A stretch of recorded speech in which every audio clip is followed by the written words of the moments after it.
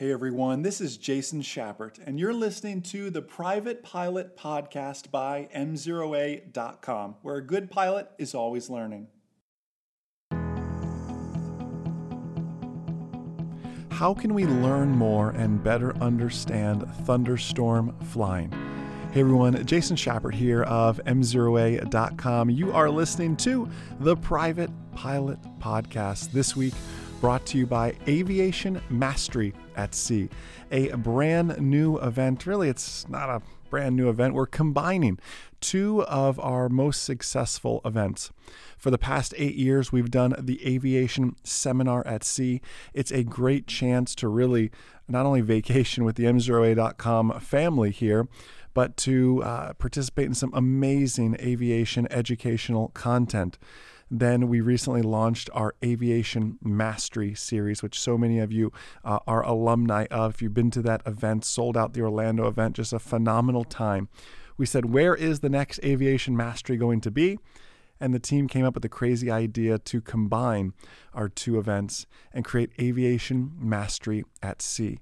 We're setting sail October 26th through the 31st with some amazing aviation content, the latest on technology in the cockpit, using your iPad for flight, all the training on aviation weather, in-flight emergencies, drone training, some amazing things, just anything new and great in aviation. That's where we're going to showcase that and have that. Aviationmastery.com if you wish to check that out and learn a little bit more. My good friend Steve-O will be joining me, as well as my good friend Ken Heron, who is very respected in the drone industry as well. So just some great aviation collaboration there.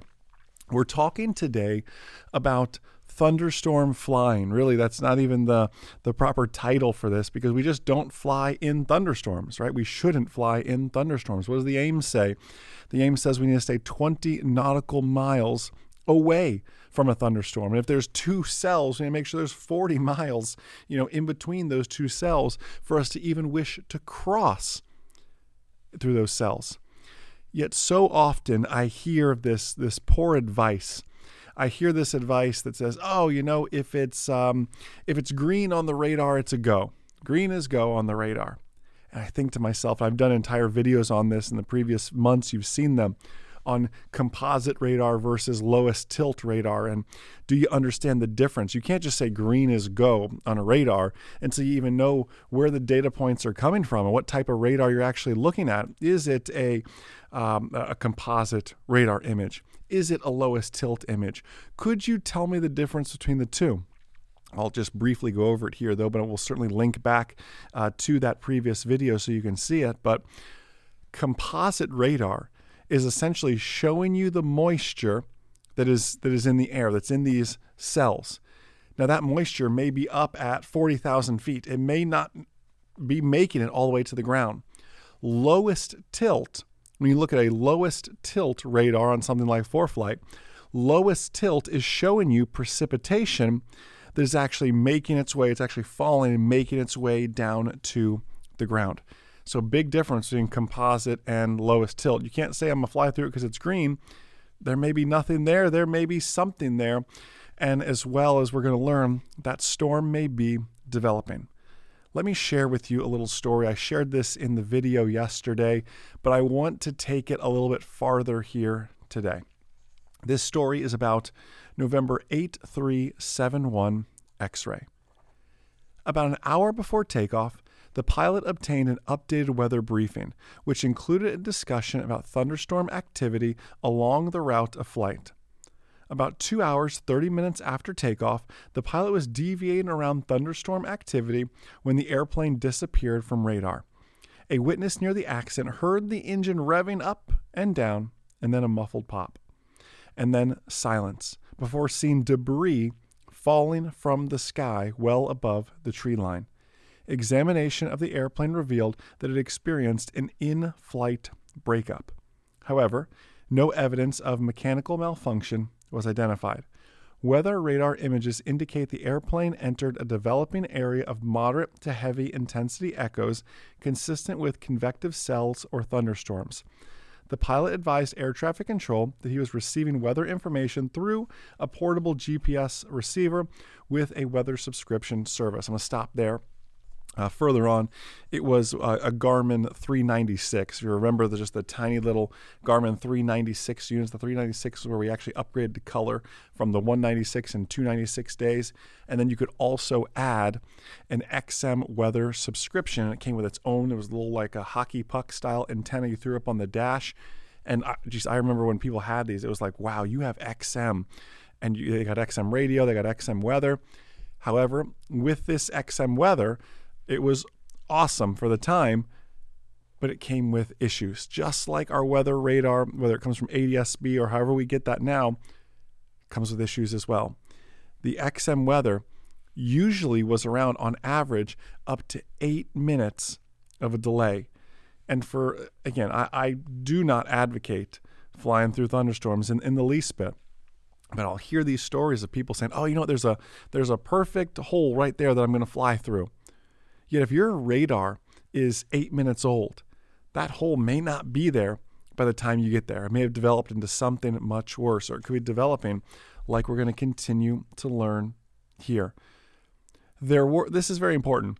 There were no published convective SIGMETs or center and weather advisories for thunderstorms current at the time of the accident or the area encompassing the accident site. If you saw the video yesterday, you looked at that radar and thought, I've seen worse weather before. I've unfortunately flown around, prior to being a safer, smarter pilot, made those mistakes and flown in weather like that. And here's weather in this case where there were no SIGMETs even issued. And yet there's a thunderstorm so severe we had an in-flight breakup. That's serious. To me, that's very, very serious to realize that these thunderstorms grow so quickly. Let's continue our story here. The pilot received his airplane multi-engine rating on May 13th, 2006. As of June 18th, 2006, the pilot had accumulated 1,720 hours of total flight experience, which included 32.6 hours in multi-engine airplanes, of which 26.8 hours were accumulated in the accident airplane. In addition, the pilot had logged about 140 and 68 hours of actual and simulated instrument flight experience, respectively.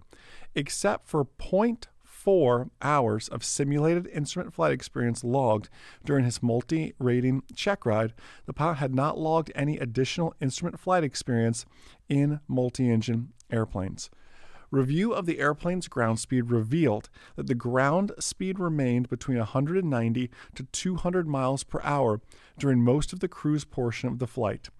At approximately 12:47, the airplane gained 60 miles per hour in ground speed over the course of the next 35 seconds. Most of us would be pretty excited to gain 60 miles per hour in ground speed, but not in this case through thunderstorms like this. You'll hear the severity of it in just a second. The airplane then descended 1,200 feet during this time frame. So he picked up a ground speed of an additional 60 miles per hour in 35 seconds, yet also descended 1,200 feet during the same 35 seconds. For an average descent rate, then you do the math on that, it's 2,100 feet per minute. That's a pretty serious downdraft. If you think about it, what does a VSI even go up to? A vertical speed indicator on the face only goes up to 2,000 feet per minute, either up or down. So his vertical speed indicator was pegged on a descent. He didn't realize it was 2,100 feet per minute. He just knew it was 2,000 or greater. The airplane's ground speed then stabilized for the next 8 seconds, while the airplane descended at an average rate of then 9,000 feet per minute. At 12:48, the airplane's ground speed began increasing rapidly to 471 miles per hour. Now we understand why we had an in-flight breakup. The last recorded GPS target was at 12:48 at an altitude of 4,123 feet with an average descent rate of 6,000 feet per minute. The probable cause from the NTSB? The pilot's inadvertent encounter with a thunderstorm, which resulted in a loss of aircraft control and a subsequent in-flight breakup. And I hate talking about accidents. Yet I share this story to realize. And if you saw the video yesterday, you saw the radar as well. If not, I encourage you to go find it on YouTube, on Facebook, on m0a.com. You saw this.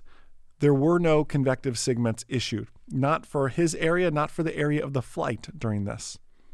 There were no center weather advisories. In fact, if you look at the actual video, he flew through even worse weather to get to where he was, where the in-flight breakup actually occurred. However, we have 3 stages to a thunderstorm: the cumulus, the mature, and the dissipating. The cumulus stage is known as the building stage. This is the updrafts, the downdrafts. This is when we build those towering cumulonimbus clouds. And I believe that it was in this stage, in this building stage, that this accident occurred. Because just to look on radar doesn't show a whole lot of precipitation even falling in that area. And from the sounds of it, 9,000 feet per minute, 6,000 feet per minute, these downbursts he was experiencing, up to 471 miles per hour was the ground speed reached. And you wonder why we had an in-flight breakup. We were experiencing extreme updrafts and downdrafts from storms that were just in the cumulus stage. Remember the 3 stages: cumulus, mature, and dissipating. Cumulus is characterized by updrafts. Mature is the start of rainfall, and dissipating is when the storm begins to rain itself out. So often you say, man, the mature phase, that must be the most dangerous part of a thunderstorm. But in actuality, it's that building phase. It's as that storm has all that energy, and that energy is just growing and growing. The mature stage is just simply when those updrafts and downdrafts had ceased enough, or the rain just became too heavy for the storm's energy to hold it up in the cloud, so thus rain begins to fall. And dissipating is even more so, and that strength just isn't there, and that storm rains itself out. That's why when you hear a storm rain itself out, the rainfall increases tenfold. The drop size doubles in size. That's the dissipating stage. The cumulus stage, the building stage, is the dangerous stage. We're coming up to summertime. And in summertime, we get these things we call summer storms, afternoon thunderstorms, we'll call them often. And it's these afternoon storms. We say, you know what? In Florida, we just stopped flying around 3 o'clock. And that's accurate. We stopped flying around 3 o'clock because it starts raining. Yet my IFR students, we would stop much earlier, because even around 12 o'clock, as we get the uneven heating and the dissipation of heat of the Earth's surface, as it starts to come up and build these cumulus clouds, and they look so nice, they're these white puffy clouds, everything looks good. There's not even a hint of gray to them just yet. Yet they're bumpy, they're nasty, and they're the ones that go on to become our nasty afternoon thunderstorms. And there can be tornadoes associated with them, all these nasty things. These are non-frontal thunderstorms, yet they can be some of the nastiest ones around. The AIM suggests, and I say suggests because the FARs are regulations. Those are the things we get in trouble for busting. The AIM is just polite suggestions, fortunately or unfortunately. If everyone followed the AIM, we'd be much safer pilots. I have no doubt about it. But the AIM suggests 20 miles away from a thunderstorm. The AIM also suggests to never fly under the overhang, the anvil of a thunderstorm. The anvil can be where some of the nastiest weather is. You go, oh, it's the anvil. It's the nice side of a thunderstorm. But actually, if you look at the flow of a thunderstorm, that is where all the hail is being thrown, is underneath the anvil. If there is hail associated with this storm, it is thrown up through the top of the storm because of these updrafts. It is thrown out the backside of the storm through the anvil and falls through the anvil and lands right on your airplane and shatters a windshield, dimples up an airplane, whatever it may be. We want nothing to do with thunderstorms. I want you to begin to watch weather radar, composite and lowest tilt. Read the TAFs, read the METARs, see where the layers are starting to build. Realize that these summer storms, these afternoon storms are legitimate. Unless you're based out in Arizona or in the desert somewhere. If you're on the East Coast, there's a good chance you know what I'm talking about, or in the Midwest with these afternoon thunderstorms. And honestly, Washington State, everybody gets these afternoon storms, with the exception of like Arizona, it's just too dry. Oftentimes they don't have that humidity. What causes those afternoon storms is, what do we need? We need instability, we need an uplifting action, and we need moisture. We get all of that. The uneven heating of the Earth's surface creates instability, which creates a lift in action, which takes our hot, humid Florida air, Georgia air, New York air, wherever it is, right? In the summertime, it's hot and humid, and brings that humidity up. And when you force moisture aloft, you create thunderstorms. In our case, the afternoon thunderstorms that we deal with. We want absolutely nothing to do with thunderstorms. So I encourage you to exercise. Make it your own personal minimum, your own regulation, that we don't get within 20 nautical miles of that thunderstorm. I hope you're going to really enjoy, I know you're going to really enjoy this aviation weather series that we're diving into for the month of April. Hey, thanks to everybody who came by to say hi at Sun and Fun. It truly means the absolute world to us. If not, I hope to see you at Oshkosh. Any of the 3 AOPA fly-ins, we will be at San Marcos, Rochester, and Casper, Wyoming as well. We'll be at all 3 AOPA fly-ins. Of course, we're out at Oshkosh. Plenty of drone shows too. If you follow the drone community as well, we're traveling all over this year and just looking forward to meeting so many of you. How about the Aviation Mastery at Sea, October 26th to the 31st, aviationmastery.com to check that out and learn more. We'd love to see you there. Spend part of our vacation with you all as well. We also will be launching our brand new co-pilot course there as well. So this is a family activity. Take your non-flying co-pilot, whether that be a spouse, a friend, a sibling, a son or daughter, whatever that may be, and we're going to put them in their own co-pilot track. So while you're learning about ForeFlight or aviation weather, whatever it may be, they're in their co-pilot track learning more about how they can exercise crew resource management, CRM, to be a benefit, to be an asset to really lean on in the cockpit. We're going to be developing that. So this is truly a family affair. Would love to have you all there. So listen, thank you so much for being such a blessing to myself, this outstanding team here at mzeroway.com. Thank you for all the great 5-star reviews of this podcast. Don't forget, we also produce the Instrument Pilot Podcast, the Commercial Pilot Podcast, and the CFI Podcast as well. If you want to keep your learning going, we really appreciate you all. Enjoy the rest of your day, and most importantly, remember that a good pilot is always learning. Have a great day, guys. We'll see you.